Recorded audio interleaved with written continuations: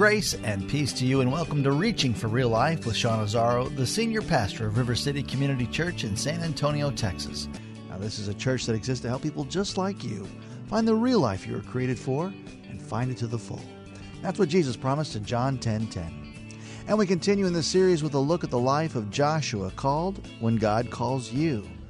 As God never intended the wilderness to be the final destination for the Hebrews, instead, like Joshua, He wanted them to set their sights on His provision, with a positive outlook and unwavering faith. So is your current frame of mind directing you towards the wilderness or to the promised land? RealLife.org has this full message, sermon notes, and series available for free. But if you feel led to bless this listener-supported radio ministry, then you may do so also right there at RealLife.org. The text is Joshua chapter 1. The message from Pastor Sean is called A New Home. It's time for Reaching for Real Life Radio. So as you heard, we're in a series called Joshua, When God Calls You.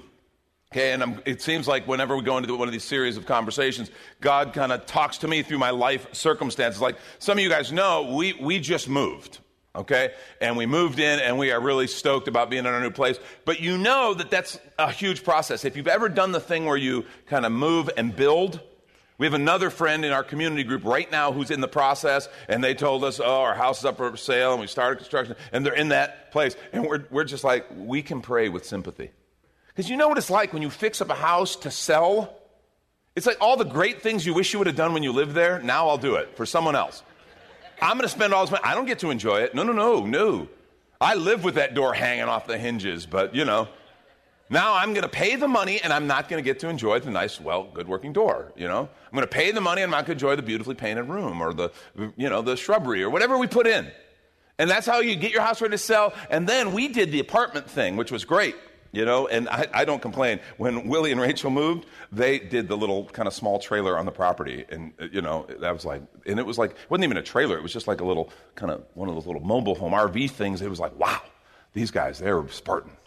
We had this little apartment, and we thought, it's going to be plenty. And when we moved in, it was so great. And we were just like, honey, we could actually live like this. Maybe we should not build. Maybe we should just take our money and kind of bank it and kind of, we could just live like this.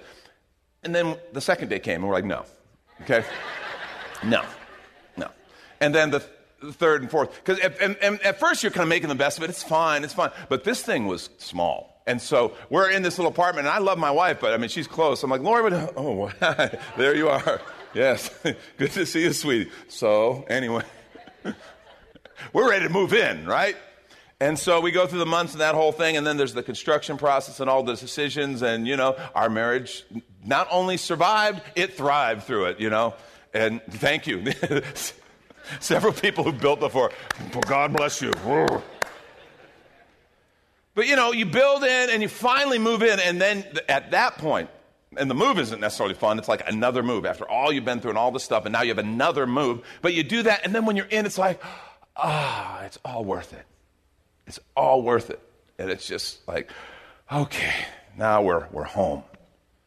What if you had to go through all the stuff, all the junk of the move, the getting the house ready to sell, the expense, and the moving, and the little small cramped space while you build and all that, but you never got to move in?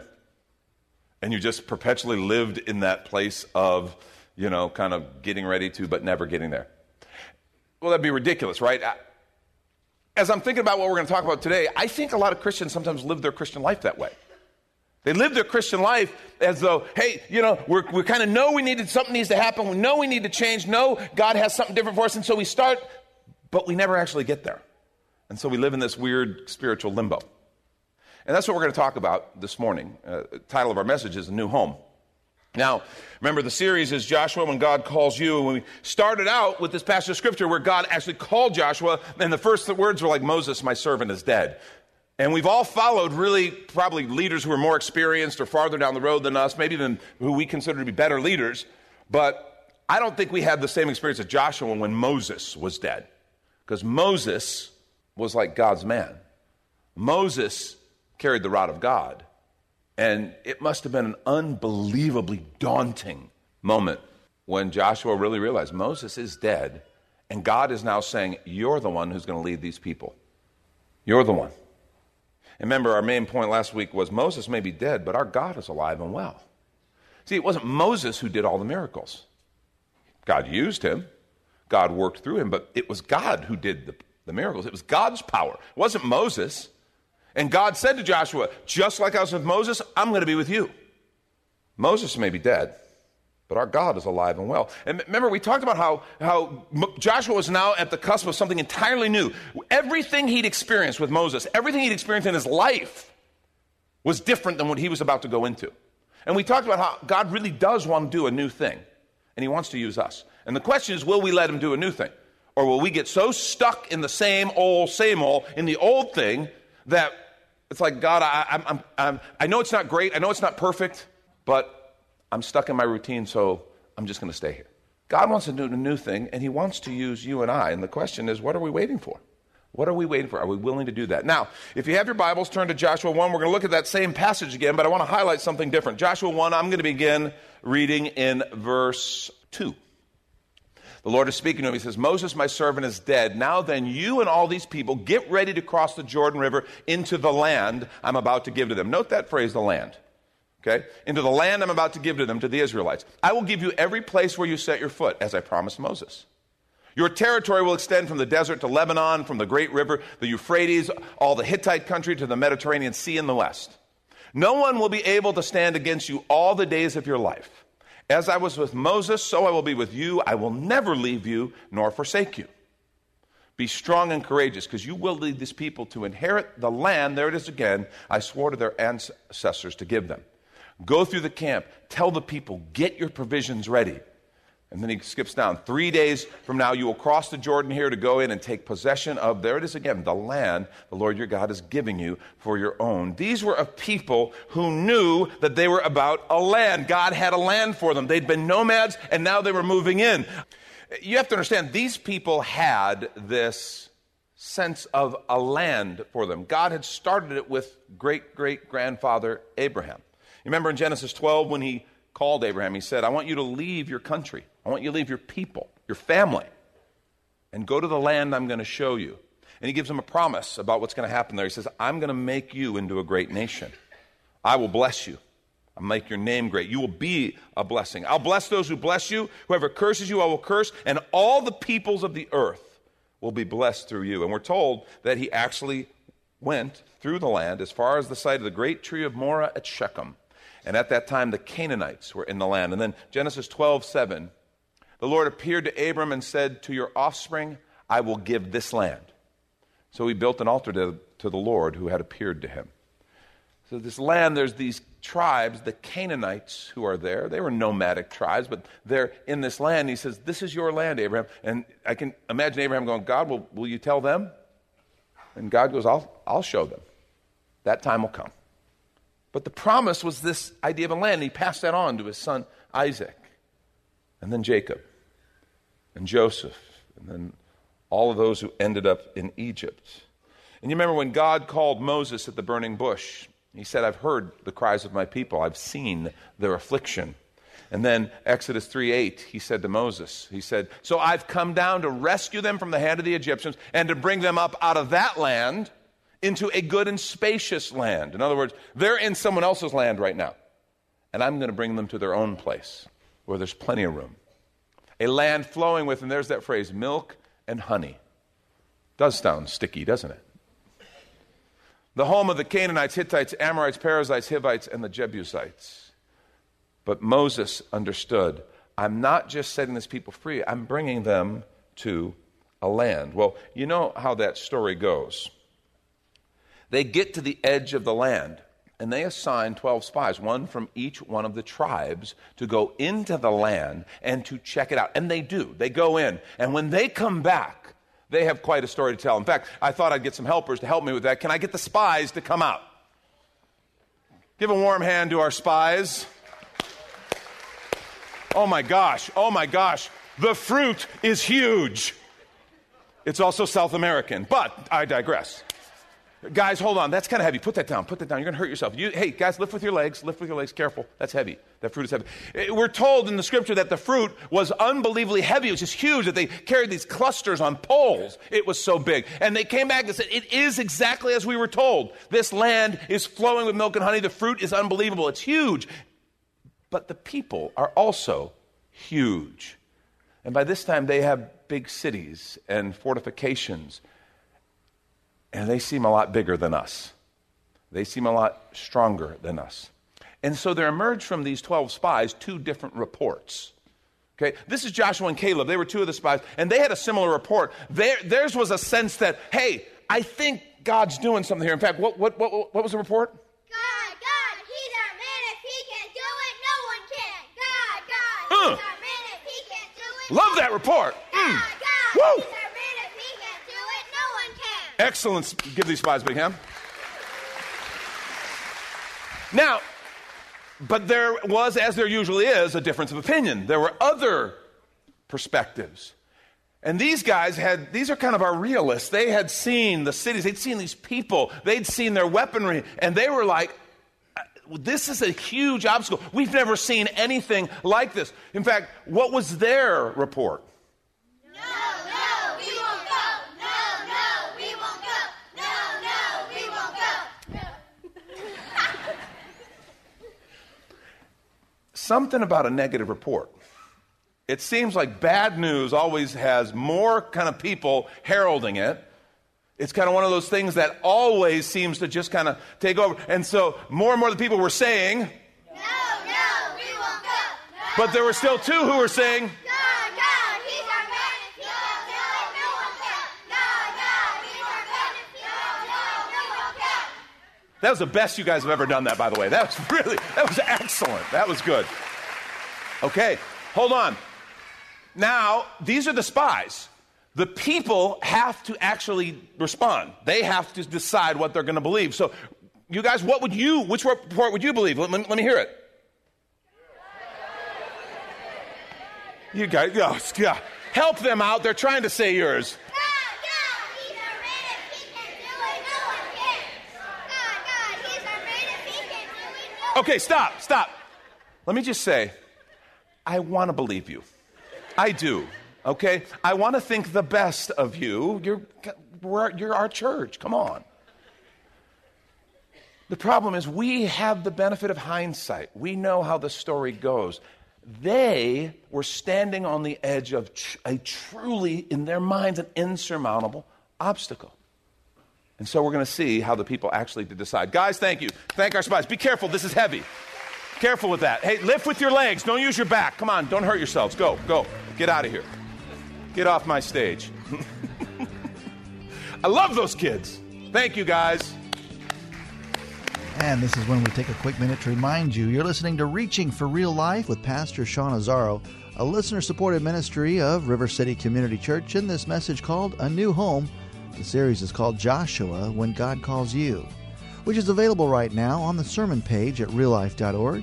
And while you're there, if you've been blessed by this teaching, your gift of any amount helps this radio ministry continue to help others. Just find the Give tab at reallife.org. And Pastor Sean Azzaro, now an author, invites you to check out his brand new book. 302 Books, a division of Salem Media Group, presents A Pilgrim's Guide to the Spirit-Filled Life, Rediscovering the Gift of the Spirit, authored by Sean Azzaro, pastor of River City Community Church in San Antonio, Texas. Growing up in and around Pentecostal churches, I really learned to appreciate the role of the Spirit in the life of the believer. But I also saw what I considered to be imbalance and excess in some of our churches when it came to how we taught about the infilling. Now available at Amazon.com, Sean Azzaro shares his most requested teaching and radio broadcast series in a devotional form, encouraging you to embrace the Spirit-filled life. I wrote in a devotional style to encourage readers to examine the Scripture with fresh eyes and make room for the Lord to speak about the role of the Spirit in our lives. The goal of the whole book is to simply make you hungry for more of the Spirit. Order your copy of A Pilgrim's Guide to the Spirit-Filled Life by Sean Azzaro today at Amazon or reachingforreallife.org. And now back to the message, A New Home. This is Reaching for Real Life Radio. I wish the people would have responded the way you just did. I wish they would have said, wait a minute, it's true. God, he's our man. If he can't do it, no one can. But they didn't. In fact, in Numbers chapter 14, beginning at verse 1, we read this. That night, all the members of the community raised their voices and wept out loud. And these were not tears of joy. All the Israelites grumbled against Moses and Aaron. And the whole assembly said to them, so they grumbled about them, and now they're going to talk to them. And they said to them, if only we died in Egypt or in this wilderness. Why is the Lord bringing us to this land only to let us fall by the sword? Our wives, our children will be taken as plunder. Wouldn't it be better for us to go back to Egypt? They were slaves. They were beaten. They were oppressed. Wouldn't it be better to go back to Egypt? And they said to each other, we should choose a leader. Now remember, they were talking to Moses and Aaron. Now they're talking to each other amongst themselves. We should choose a leader and go back to Egypt. In other words, someone other than Moses and Aaron. Then Moses and Aaron fell face down in front of the whole Israelite assembly gathered there. Joshua, son of Nun, and Caleb, the son of Jephunneh, who were among those who had explored the land, tore their clothes and said to the entire Israelite assembly. So here's these people, this huge meeting, and they just are begging them. They're tearing their clothes in like mourning, begging them. The land we passed through and explored is exceedingly good. If the Lord is pleased with us, he'll lead us into the land, a land flowing with milk and honey, and he will give it to us. Only do not rebel against the Lord, and do not be afraid of the people of the land, because we will devour them. Their protection is gone, but the Lord is with us. Do not be afraid of them. I mean, that's a pretty compelling speech. It's making me want to say, God, he's our man. But they didn't. In Numbers 14, skip down a few verses, 22, we read that they say no. People say no. In fact, God and Moses begin to have this conversation. God wants to strike them down. Or at least he's declaring the justice of striking them down. And Moses intercedes, and God stays his hand. But God does say this in verse 22. Nevertheless, as surely as I live, and as surely as the glory of the Lord fills the whole earth, not one of those who saw my glory and the signs I performed in Egypt and in the wilderness, but who disobeyed me and tested me 10 times, not one of them will ever see the land I promised on oath to their ancestors. The stories they'd heard, Father Abraham, Isaac, Jacob, Moses, none of it. They are not going in. No one who's treated me with contempt will ever see it. This phrase is, to me, just heartbreaking. Not one of those who saw my glory and the signs I performed in Egypt. They were there. They saw the plagues. They walked across the Red Sea on dry ground. They drank the water from the rock. And for some reason, something had happened to where, in the face of this human adversary, this human and physical obstacle, their faith turned to jello. And they refused. And we know the story. That entire generation, except for Joshua and Caleb, did die in the wilderness. 40 years. Fascinating. When we talk about the sovereignty of God, Joshua and Caleb led the next generation. That's what the book of Joshua is we're seeing. They led that next generation. We have these conversations about the sovereignty of God and free will of men, and we know God's sovereign will was that his people would possess the land, and a whole generation of people exercised their free will and said no. And they perished. But a new generation was raised up. A new generation understood what was happening. A new generation learned the lessons. See, they understood the goal is not just to leave Egypt. The goal is to live in the land of promise. The goal is not just to leave Egypt. It's great to be free from slavery. It's great to be free from the oppression of sin, of darkness. But there is something that God has for us. That's not the end. That's the beginning. The goal is to live in the land of promise. And Joshua and a new generation, we're going to receive the inheritance that the previous generation rejected and perished for it. See, the promised land had all kinds of meaning for them. It wasn't just real estate. This is not about real estate. It was about an inheritance. It was about an identity. He said, I'm going to make you into a great nation. I'm going to take you to a land and make you a nation. And that land was part of that. I'm establishing something for my glory, says the Lord. And I want to use you and pour out my glory and my blessing. It was about security. God says, I want to take care of you. You can trust me. It was about peace. It's about provision. Everything you need, milk and honey. It's about purpose. God had a purpose through Abraham. He said, I'm going to bless the whole world, and this is going to be my staging point. I want to do something through you. I want you to be something. An entire generation of people, because of fear, said no. I think there is some very powerful New Testament application for us. In fact, in the book of Hebrews chapter 3, I really encourage you to turn in your copy of Scriptures, Hebrews 3, and then we're going to read on into 4. We're going to start with verse 14. The writer makes some very powerful applications regarding this to the New Testament believer. He begins and he says this in Hebrews 3. He says, we've come to share in Christ if indeed we hold our original conviction firmly to the end. That's a fascinating idea. It's when we come to know Christ, we recognize I'm lost in my sin. Apart from him, I cannot be saved. My sin has put a death penalty on me. And Jesus Christ, who had no sin of his own, gave up his life voluntarily to pay my just, righteous death penalty. So I can't save myself. And salvation is all about understanding that and thanking him and receiving that gift, letting his sacrifice pay the penalty for my sins. But the point is, it's very possible for us to say, yeah, I want salvation. I don't want to go to hell. And then kind of go, okay, but that's it. I'm done, right? No, you got to understand, it wasn't just about avoiding hell. God has something he created us for. And apart from him, we'll never experience it.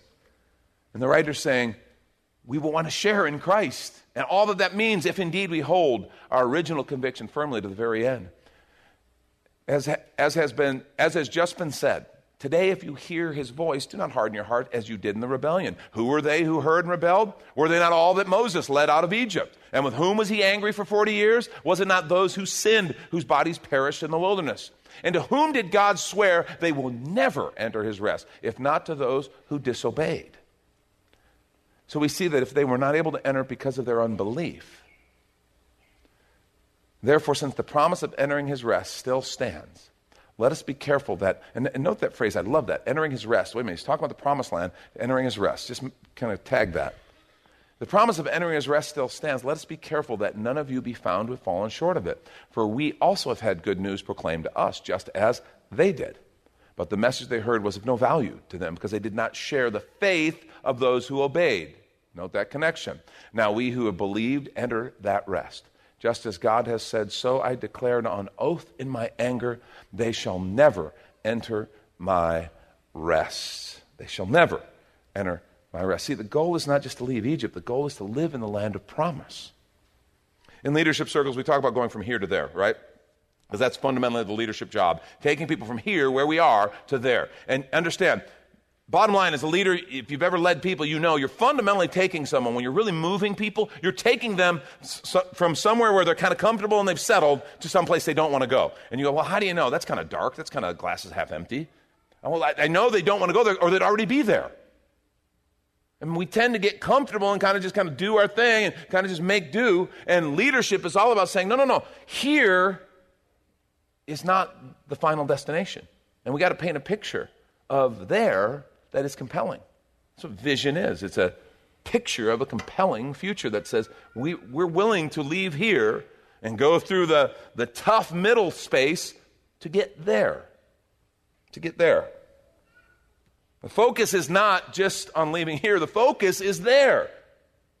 And they forgot that. I'm afraid a lot of us as Christians live in this weird kind of wilderness experience, somewhere between the past and the promise. I think sometimes we know we needed to leave Egypt. We understood our need. Man, our sin was hurting us. It was hurting others. And I don't want this anymore. And man, Jesus sounds great. I want to be forgiven. I don't want to be guilty. I want to be free. But it's like we kind of then just step out and, okay, now I'm just not that anymore, but I don't really know what I'm supposed to be. And we end up in this middle wilderness, longing sometimes for Egypt. At least there I could do what I wanted. But never understanding, no, there's something we're created for. God has a place, a land of promise. And it's not a place we're just supposed to visit. It's a place we're supposed to live. It's a state of living in Him. A couple things Paul makes real clear from that Hebrews passage, and I want us to look at. Number one, the promised land is a place of belief and obedience. It is a place of belief and obedience. Very important. And each of the points this morning is going to have a double piece because they go together. These always go together. Okay, belief or faith is a belief so strong you have to act on it. That's how you know. We can talk about, oh yeah, I believe this, I believe that. Well, you know what you believe based on what you do. Because real belief always impacts our behavior. Hebrews 11:6 tells us, without faith, it is impossible to please God, because anyone who comes to Him must believe that He exists. By the way, that's a pretty good starting point for faith, right? Believe that God exists. But you talk about some people who kind of call themselves people of faith. Well, do you believe God's really here? Do you believe he really exists? Oh, I don't know. Well, okay, you got a problem in your faith. They come to him, must believe that he exists and that he rewards those who earnestly seek him. Faith is fundamental. That's Pastor Sean Azzaro. You've been listening to Reaching for Real Life Radio. And if you'd like to hear this full message called A New Home in the series Joshua, When God Calls You, it's available right now on demand at reallife.org. And while you're there, we'd appreciate your feedback. You can leave us a note on our Contact Us page. Or even better, your financial gift helps this radio ministry continue. Find that Give tab at reallife.org. But of course, you're invited to visit and join us at River City Community Church, located on Lookout Road right behind Rotama Park, next to the Real Life Amphitheater. If you'd like to call the church, the number is 210-490-5262. As Reaching for Real Life Radio is a service of River City Community Church. We hope you join us again next time as you travel the road to real life.